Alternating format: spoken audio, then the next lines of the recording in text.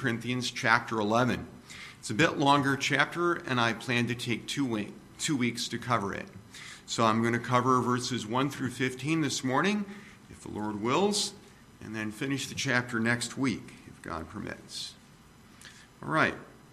So I'll begin by reading the first 15 verses of 2 Corinthians chapter 11 in the New King James translation.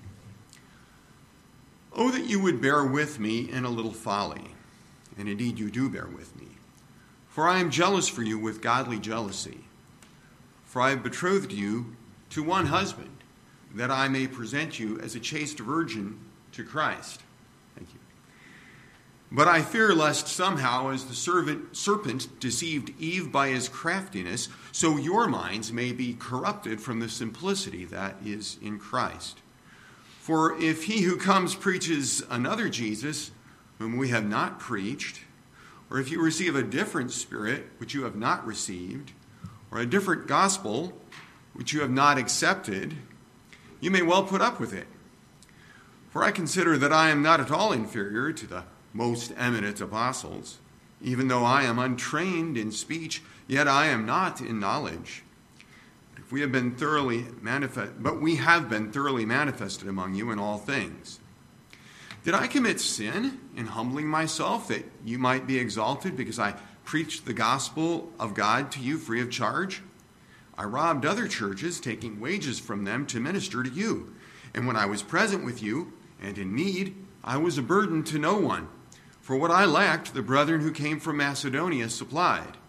And in everything I kept myself from being burdensome to you. So I will keep myself. As the truth of Christ is in me, no one shall stop me from this boasting in the regions of Achaia. Why? Because I do not love you? God knows.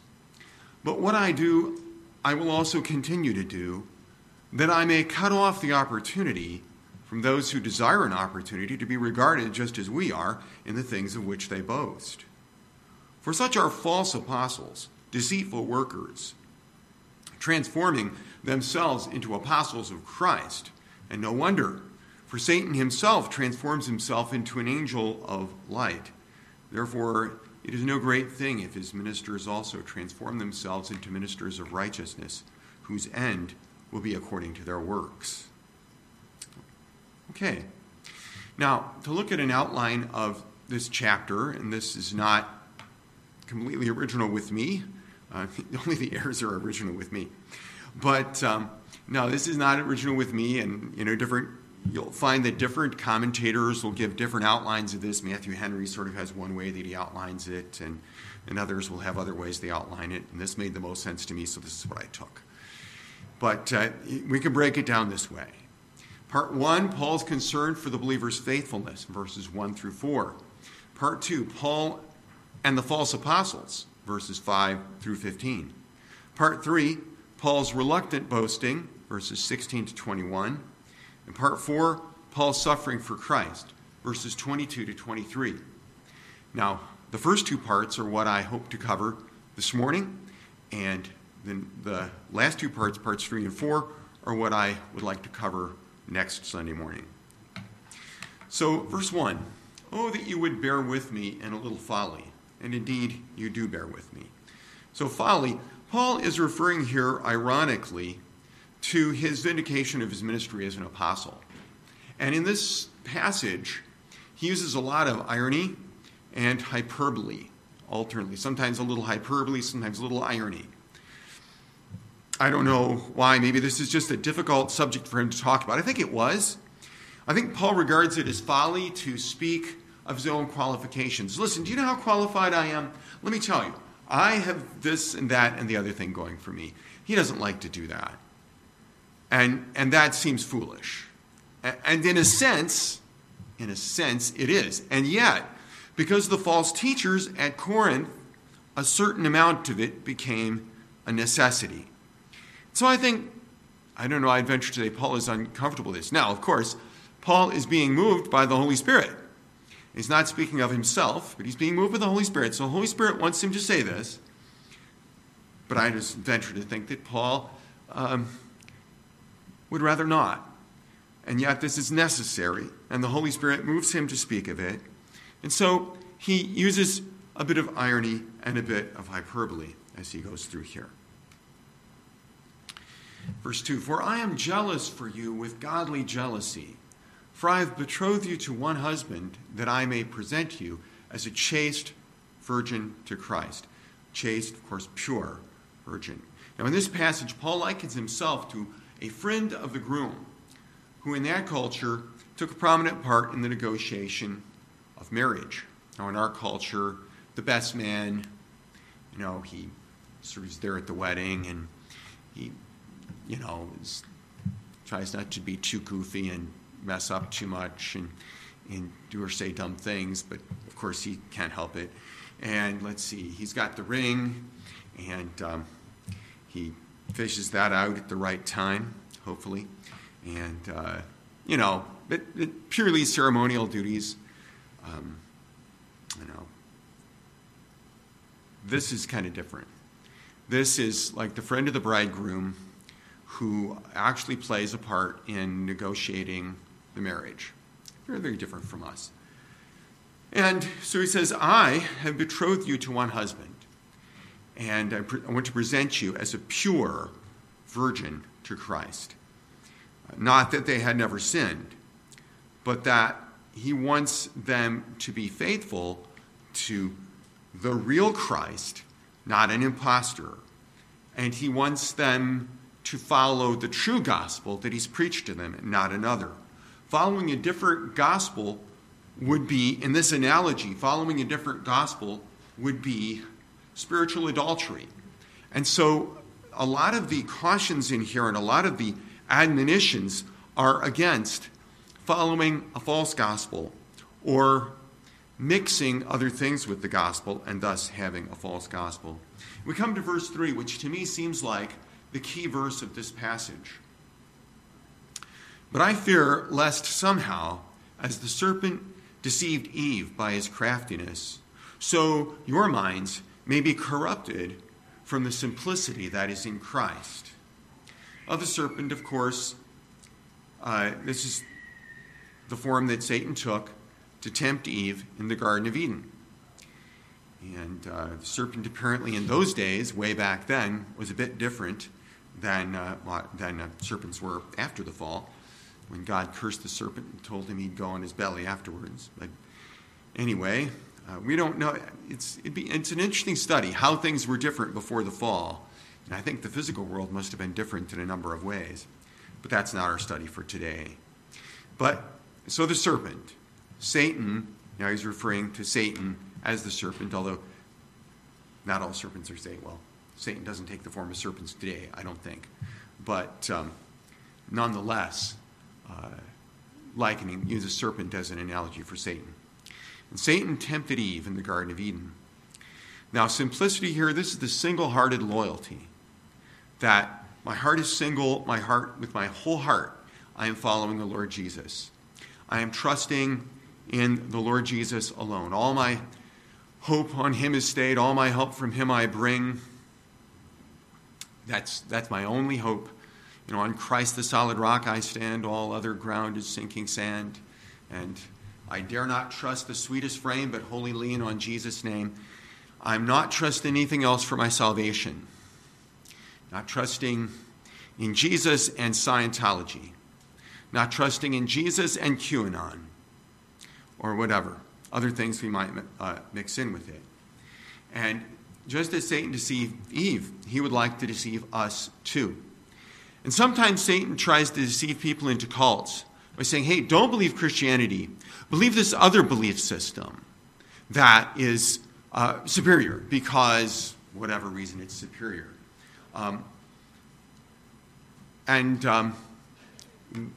We certainly need to be on guard against that.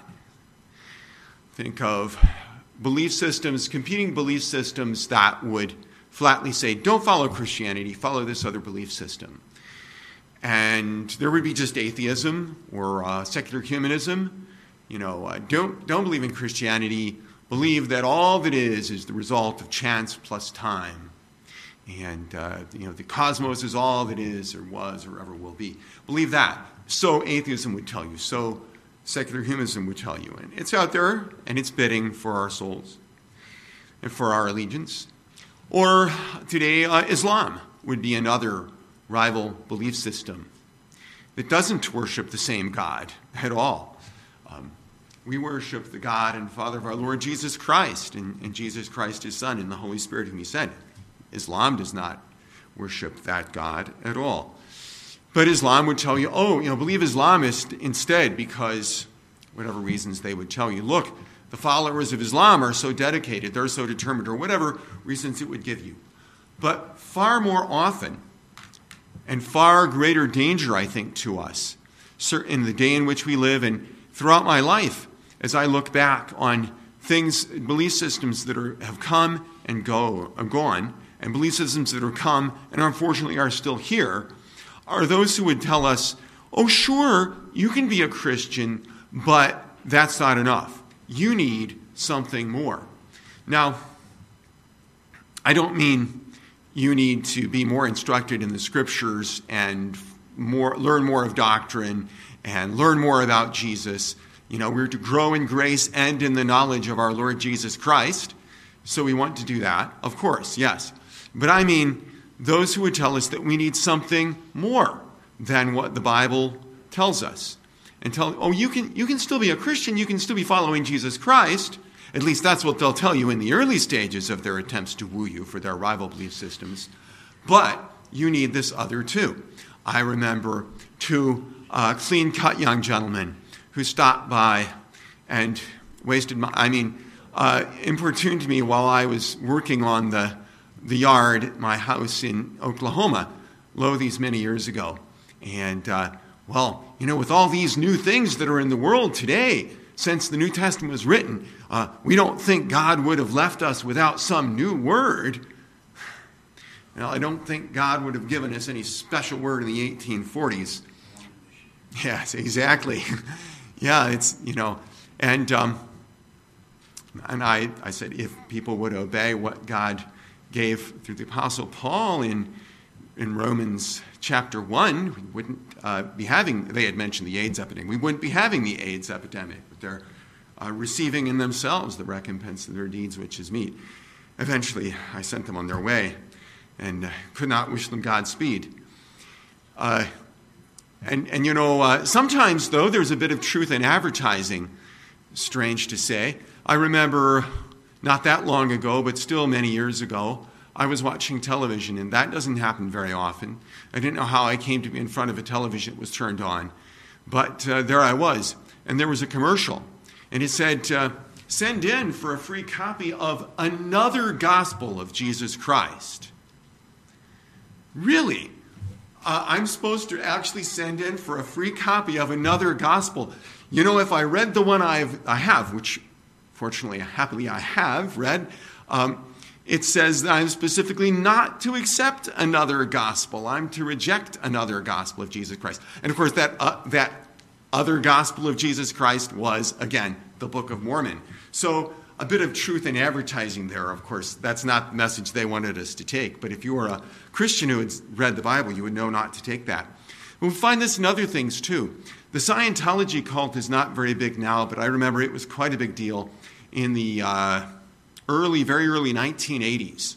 And Scientology is very much a cult, but it was preached as something that, this is just a nice little add-on to your Christianity. It's a little aftermarket upgrade that you can do on your Christianity. Our Christianity does not need aftermarket add-ons at all.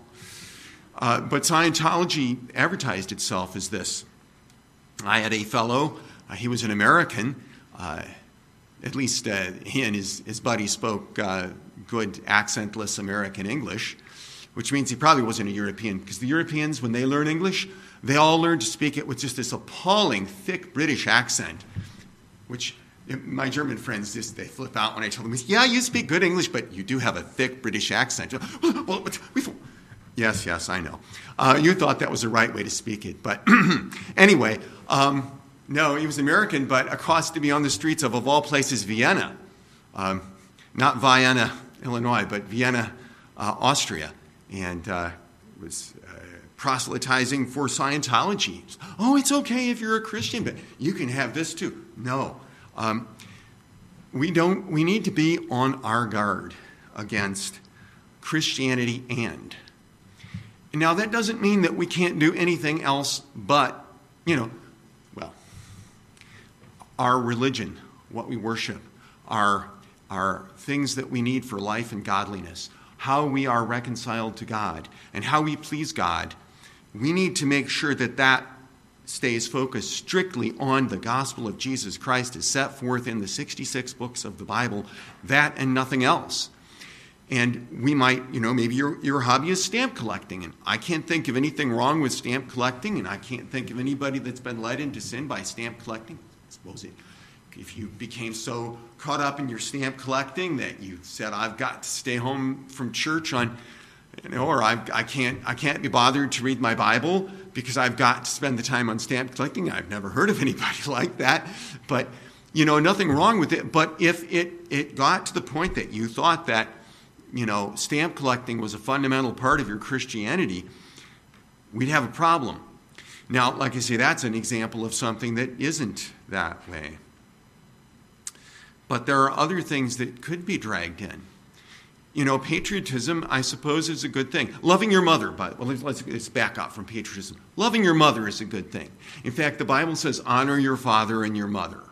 And you should do that. And if you're not honoring your father and your mother, you're not squared away with God the way God wants you to be. You need to honor your father and your mother. And loving your mother is a good thing. You should do it. I love her still. She's in heaven. I still love her. But that's good. But we wouldn't want to worship our mother. We wouldn't want to suggest that somehow, this is part of the way to God. It happens to be, God says, honor your father and your mother, so do it. But, you wouldn't want to elevate that to the level of part of the gospel. Patriotism is, I suppose, a good thing in the sense of loving your mother. If it doesn't dispose us, to do wrong to others or to do wrong at all, right? Or to put patriotism on a level with the gospel, or to make it part of the gospel. The absence of the problem that I'm about to mention here, the absence of that problem from this assembly of believers right here is something I especially like about this assembly of believers. That I have never seen the particular problem I'm about to mention. I have never seen it here. But I have seen it in some churches, and churches that were in other respects very good churches.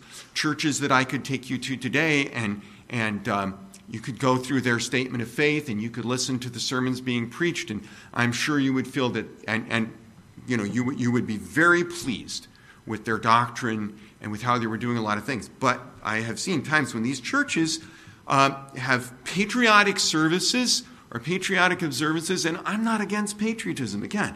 But when you have a patriotic worship service, who are we worshiping? Patriotism is great, but we're here to worship the Lord Jesus Christ, and we're here to learn about Him. Can a brother from India, when our Indian brethren are here with us, I hope that they feel at home. I hope that they don't feel like foreigners in here. And I don't know I know some of their immigration status, and some of them they don't have U.S. passports, so they would technically be foreigners in the United States, not since the United States, as I was an Ausländer when I lived in Germany. And some of us were quite outlandish indeed. But so they might be foreigners, but they're not foreigners to us. They're our fellow countrymen and they're fellow citizens of God's kingdom. So that's something, I'm afraid, in some churches. And if you haven't, and I don't know if you've seen it done or not, and if you've been very blessed and you've always been in good churches that have not gotten that thing out of its proper proportion, you might think, how could that possibly be? And but it can. It could be emphasized to the point that it really seems as though we were worshiping our country and not our God. Or anything else there. And so you can do Christianity and anything. C.S. Lewis in Screwtape Letters, and he's not wholly rich, I know, but in Screwtape Letters, he has Screwtape, the devil, recommending to Wormwood, the lower ranking, well, the subordinate devil, he sort of reverses the directions there, but recommending that he get his target person to think in terms of Christianity and it doesn't matter what comes in the blank after the and. It could be Christianity and spelling reform. That's pretty innocuous. But the point is, that it's Christianity and anything else. And unfortunately, a lot of the ands that get brought in and dragged into the gospel, aside from what other damage they may do, one of the first things that they do when you go down the road of Christianity and, they start dividing the church. And I don't know if it's me, it's just because I'm getting to be an old man, and I'm going to be 60 years old in a few more days here. And older friends have assured me there is life after 60, so I have hopes. But now that I'm getting a little over the hill, perhaps, isn't it 60 is the new 30 or 40 or something? Anyway, maybe it's just that I'm old and I see these things more, and they were always there. And as someone who studies a lot of history, I am kind of skittish about thinking that something brand new, is new thing under the sun, is happening. Well, I also read Solomon, and there's no thing under the sun, no new thing under the sun. But it seems like there are so many more issues that are dividing the church today.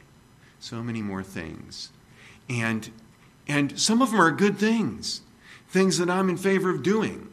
Christianity, and I won't say whether I'm in favor of spelling reform or not. I'd have to learn how to spell first, and I wasn't too good at that. But anyway, but good things, and yet they wind up dividing the church. It's interesting to note, what's the first problem? We start reading the epistles to Corinth, and the first problem we hear about that they've got at Corinth is they're divided up into factions. And I wonder if this might be something that goes along, almost like the canary in the mine. You know how the miners in the 19th century and maybe earlier, they used to bring a canary down into the mine because if the air was bad in the mine, there were noxious gases. The canary is more sensitive, so the canary would die before the humans. And they would say, well, the canary is dead. I think we should leave. And maybe that a division within the church, we don't really like to talk with or fellowship with those other brethren because they believe such and such about, and then you fill in with something that's not really part of the gospel. And maybe they do. And maybe we believe something else. And maybe what we believe is actually true. And maybe our poor brethren are a little deluded about the best way to do X, Y, or Z, or how you should spell words, or whatever. But if that starts dividing us and breaking our fellowship with the brethren and threatening to split churches, God forbid, probably, is that the canary in the mine that's telling us, we might be looking at another gospel? Well, I've spent a lot of time on verse 3 here. Did I mention I thought it was important? I think it is. And we must not let anything else deceive us, as the devil would, by his craftiness, try to deceive us from a single-minded loyalty and reliance on Christ. Verse 4. For if he who comes preaches another Jesus whom we have not preached, or if you receive a different spirit which you have not received, or a different gospel which you have not accepted, you may put up with it. And Paul's worried about them. Yes, I'm worried about you. I'm afraid that if some false teachers come along and they're teaching another Jesus, and they say the Greek word here is not for a different one, but nominally the same one, but misrepresented, preached in a different way so as to represent him as something that he's not, someone that he's not, and a different way of pleasing him or of belonging to him. A different spirit, of course, a completely different spirit would be necessary for serving a misrepresented Jesus.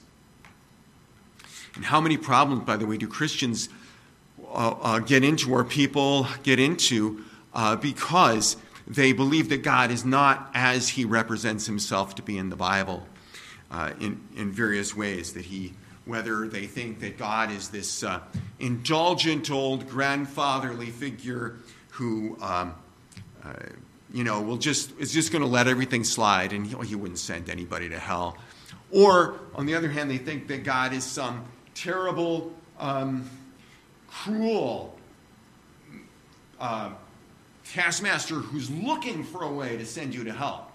And as one preacher said, if God were looking for a way to send us to hell, we'd be there. But people believe false things about God, and that leads them to do false things. Or a different gospel, a different path to salvation. Well, salvation is by grace through faith in Christ, plus keeping the ceremonial law, plus becoming Jewish, plus being circumcised, i.e. becoming Jewish, which was probably some of the specific problems they were dealing with there and the false teachers in the church at Corinth, because that kind of false teacher tended to follow Paul around and try to negate what he was teaching. Whatever we might put around there, that salvation is through Jesus and a different path of salvation, a different way to please God. He says, you may well put up with it. I'm worried that if somebody shows up teaching the wrong thing, you guys might listen to him. You guys might give him a hearing, and that's a problem. Verse 5, for I consider that I am not at all inferior to the most eminent apostles. This sounds rather boastful on Paul's part. It seems like apparently here, and it seemed to be pretty much of a consensus among commentators, multiple ones that I read. I think there may be some, it might not be unanimous, but that in saying the most eminent apostles, Paul is referring ironically to the false teachers who were there in the church, the most eminent apostles. So it's an ironic thing. For I consider that I am not at all inferior to the most eminent apostles. It's interesting that a number of Bible translations translate it that way. The English Standard Version translates that phrase, these super apostles. So for I consider that I am not at all inferior to these super apostles.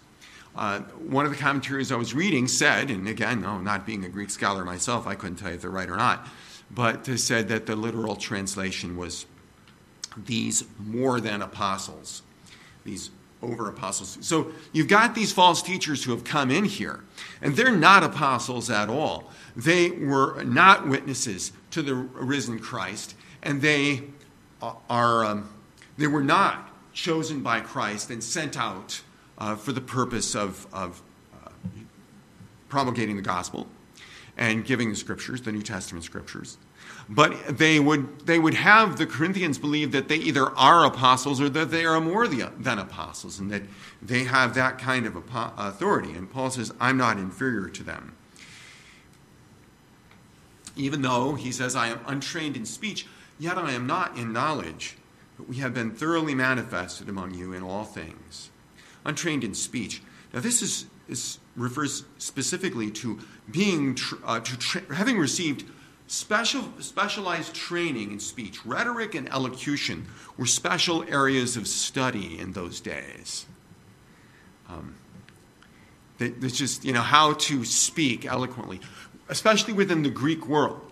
Because any Greek, they were a litigious society, and they sued each other a lot, and my understanding is that, at least for some ages of Greek history, and I'm not quite sure if this is always true, or still literally true in Paul's day, but certainly it had shaped Greek culture, was that you could not hire a lawyer to defend you in court. Now, sometimes hiring a lawyer will only do so much. I was seeing that fellow who was photographed, I believe who shared on social media a photograph of him walking through the Capitol rotunda, grinning like an idiot, carrying off the rostrum and grinning about it. He has unfortunately found himself, or fortunately, it's unfortunate for him, I guess. Or maybe this will bring him to repentance. I don't know. Anyway, he is in court, and his lawyer said, I'm not a magician. There's only so much your lawyer can do if you have shared on social media a photograph of yourself in the commission of the crime. But anyway, You couldn't hire a lawyer in Greece, so you had to get up and defend yourself. And the jury was not just a jury of 12 people, but it was like the whole city, all the voting population, the voters of the city in the agora. This sounds scary. Can you imagine, being tried before all the voters? Oh boy. Well, anyway, you had to be very good. It was important to be very good at speaking in elocution, and a very flowery, eloquent form of language, which we would not value so much nowadays. We would kind of feel like, well, you need to be more. In fact, I suppose if you're going to be tried by all the voters today, it would behoove you to speak in very short sentences. Try to stick with one syllable words and 5 words sentences or something like that. But, oh my, what a snobbish thing for me to say. Anyway, Paul had not had that kind of training, apparently. Or maybe some of the Greeks felt like his training that he had gotten over there in Syria, in the province of Syria, was not the kind of very refined, high-end speech training that you would get, rhetoric and speech training that you would get in Greece. So apparently this was an attack that the false teachers made on him. He's not eloquent the way we are. Look at him. I mean, I can't believe you're following a guy who just talks like a regular person. Well, Paul says, yeah, I'm not untrained in speech, but I am in knowledge. And Paul had studied at the feet of Gamaliel, one of the best-known rabbis and teachers of the Old Testament scriptures in Israel of that day, maybe the best-known one. So it was like Paul had gone to the, I was about to say, the Harvard of spiritual study in those days. I mean, I would say that Harvard is the TCU of the East Coast, but I don't know. That might seem immodest. And anyway, you certainly wouldn't want to study religion at either one of those places. I will say that. But he was very learned in the scriptures, so not second place there at all. And he said he was thoroughly manifested. We have been thoroughly manifested. The Corinthians had had abundant opportunity to observe and know Paul's character. And Paul had spoken his message to them plainly, and that's important. And that's another reason for back on my hobby horse again, that I don't think what the church in America needs today so much of is great spiritual leaders who have a television ministry someplace or whatever. I'm not saying it's sinful to get on television or anything like that, but I say that what we do need are faithful elders in local churches all over America. We need lots and lots of them. Being there, speaking the truth, being faithful week in and week out, day in and day out, so that the people around them can know that what they are in the pulpit is also what they are the rest of the week too, and that the things that they preach are the things that they practice as well, because they've lived among them and they do live among them. And Paul had lived among the Corinthians, as was his custom when he came to these cities. He would stay there, and sometimes for longer times. He was in Ephesus for quite a long time, a couple of years, I think. He was in Corinth for a while, and they had opportunity to observe and know his character. He wasn't just some guy who came in and, wow, isn't his speech impressive? Isn't he eloquent? Isn't he slick? No, not at all. Moving on quickly, here we have a block of verses that go together in one thought. Verses 7 through 9, did I commit sin in humbling myself that you might be exalted because I preached the gospel to you free of charge? I robbed other churches, taking wages from them to minister to you. And when I was present with you and in need, I was a burden to no one, for what I lacked, the brethren who came from Macedonia supplied. And in everything I kept myself from being burdensome to you, and so I will keep myself. Here Paul uses both hyperbole and irony. Hyperbole in saying, I robbed other churches. Paul didn't really go into the other churches and hold them up at gunpoint. Guns weren't invented yet. No, he didn't hold them up at sword point to take their money. Obviously not. nor did he actually even literally wrong them. He didn't embezzle the money. They thought he was taking the money to minister in their church, but, he's absconded with the money. And no, they knew what the money is for. He did not rob them. He did not wrong them. But he is saying, these other churches were providing my support while I was here in Corinth ministering to you, or they're in Corinth ministering to you.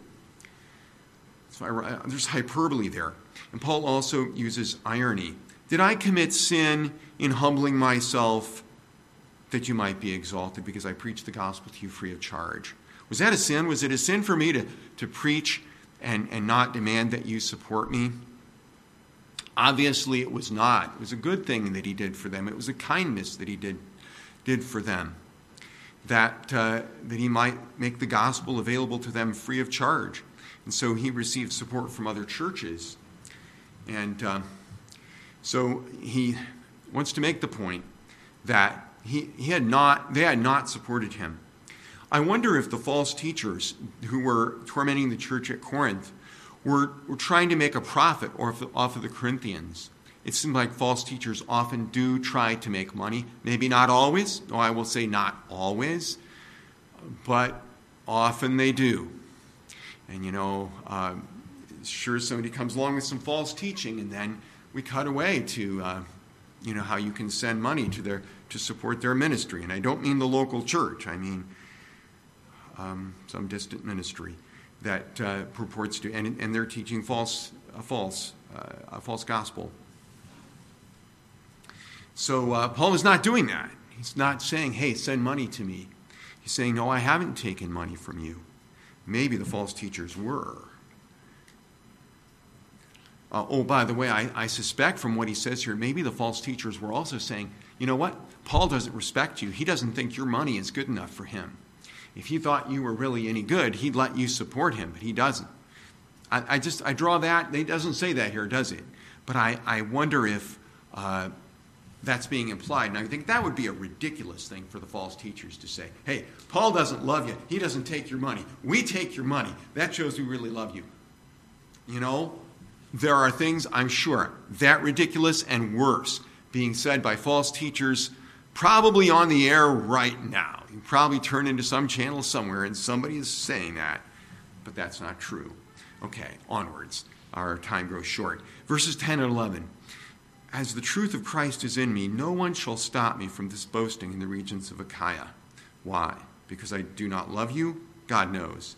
Now, Paul said this boasting in the regions of Achaia. It's not that he never took a dime for preaching the gospel. Not at all. Paul had made clear that God has ordained that they which preach the gospel should live of the gospel. But he hasn't accepted any payment from the churches in Achaia. Why? Because he doesn't love them? God knows. Obviously, no. It's a rhetorical question which suggests that the answer must be no. He does love them. That is not the reason he is not taking their money. Paul asserts that the truth of Christ is in him, that as the truth of Christ is in me. That's not an oath. That's a statement. The truth of Christ is in me, and no one shall stop this my boasting in the regions of Achaia. The Corinthians being what they were, and the false teachers among them being what they were, Paul had greater liberty to speak the truth to them if he had not received support from them. Receiving support from the Corinthians would give an opportunity for the false teachers to undermine his ministry, which we see clearly in the next verse 12. But what I do, I will also continue to do, that I may cut off the opportunity from those who desire an opportunity to be regarded just as we are in the things of which they boast. The things of which they boast. They claim that they are spiritual authorities. They claim that they know better than I do or better than the apostles do, how you should live and please God and be accepted by Christ, and how you can know that your sins are forgiven, and all these things. They've got this other gospel that they're preaching as sort of an add-on to the real gospel, but an add-on that changes the thing itself fundamentally. And he says, I'm doing this so that I can cut off their opportunity to to undermine my ministry, to put themselves forward as spiritual authorities. Because whatever the false teachers might say, whether they said, send us your money, or give us your money, or whether they said, hey, the fact that we take your money means that we're real spiritual teachers and our spiritual teaching is valuable, whereas Paul didn't charge you anything for his teaching, because that's exactly what his teaching is worth, nothing at all. Or whatever they were saying, the fact was that I think everybody really knew. Paul knew it, and the Corinthians knew it, and I think the false teachers really knew it in their hearts, that the fact that Paul was there preaching the gospel to them without charge showed that he really sincerely cared for their salvation, that he really sincerely cared for their souls. And the false teachers were false teachers. All right. Onward. Verses 13 through 15 also seemed to me to be a kind of a block that dealt with one thought. So we have our final slide here of the day. For such are false apostles, deceitful workers, transforming themselves into apostles of Christ. And no wonder, for Satan himself transforms himself into an angel of light. Therefore, it is no great thing if his ministers also transform themselves into ministers of righteousness, whose end will be according to their works. Okay, so transforming here means presenting himself. Satan does not literally become an angel of light in his essence, in what he is. That apparently was actually what he was before the fall. Lucifer, I think, means light bearer. But they stopped being that before. He stopped being that when he fell by transgression. But Satan would have people to believe. He would have us to believe that he is an angel of light, and how Satan likes to transform himself. And therefore, Paul said elsewhere in his writings, through the inspiration of the Holy Spirit, if anyone comes to you preaching another gospel, even if it's an angel, if we or anyone else or an angel from heaven comes to you preaching another gospel, let him be accursed. Don't receive that person. Don't receive that other gospel. So even if the angel Moroni, there isn't one, but if there were an angel Moroni, and he did show up, and he did tell you to believe another gospel, we're said, that angel is accursed. He's preaching another gospel. It's the wrong kind of angel. And don't follow that one. And another gospel we are not to accept and not to believe. Satan tries to transform himself in our eyes, tries to present himself as an angel of light. And Satan's servants, whether they be his demonic spirits or, in this case, humans who are doing his bidding, whether knowingly or not, I guess, the false teachers try to put on a plausible experience.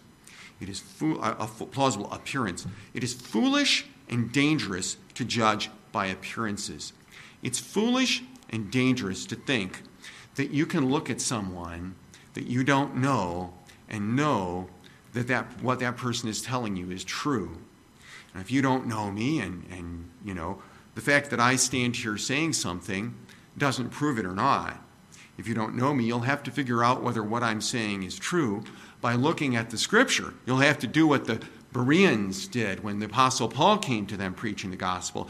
And it said they search the Scriptures daily whether these things are true, which is actually what we're all supposed to do all the time when we're taught from the gospel. Search the Scriptures daily whether these things are true. Don't take my word for this. Look it up in the Bible and see if it's true or not. But if you were to think, well, he's got a sincere face. I don't know if I have a sincere face or not. Now that I'm getting older, I find that I just seem to have a grouchy face all the time. I look at myself in pictures, and I'll look at a photograph of myself, and I remember that when that photograph was taken and where I was when I was in a perfectly equable mood, and my face looks grouchy. It even looks grouchy to me, and I think, man, I look grouchy. So I try to make myself remember to smile, look pleasant, and all. But I don't know, maybe that would undermine, if I went around with a silly grin on, that would undermine my credibility. It's not about my credibility, it's about the Word of God. But, I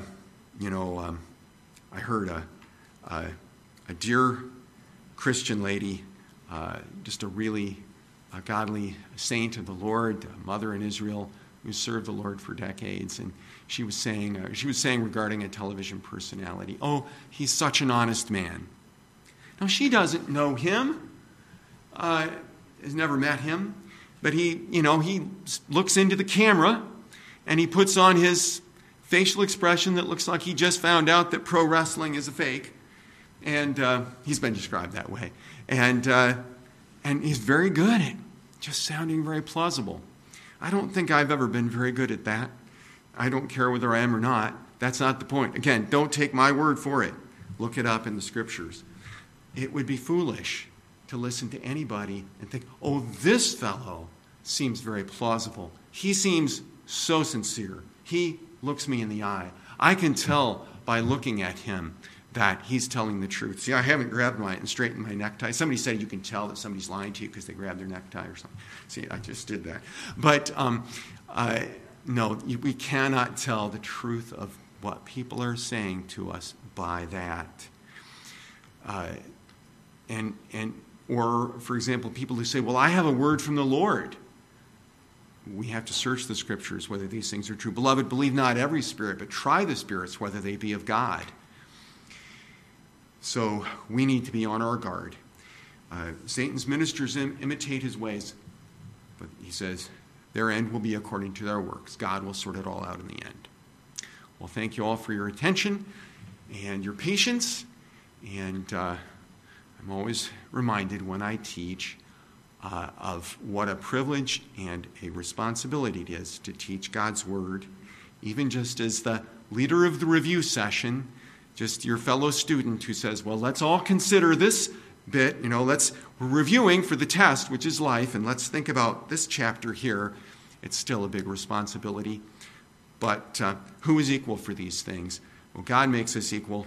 And again, search the scriptures and see whether these things are true. Let's close in prayer. Our Father, we thank you for your word that you've given us. And that in it we have the prophetic word more sure than any vision or any supposed claim that might be made to us. And that in your word we can find all things needful for life and godliness. We pray that you would help us to search your word, to live in it, to hide it in our hearts, to consider our way according to it, and to follow it as we live our lives. We ask your blessing as we conclude this session now, and we pray that you bless us in the session to follow and be with your servant as he brings us your word. We pray in Jesus' name. Amen. All right, you are dismissed.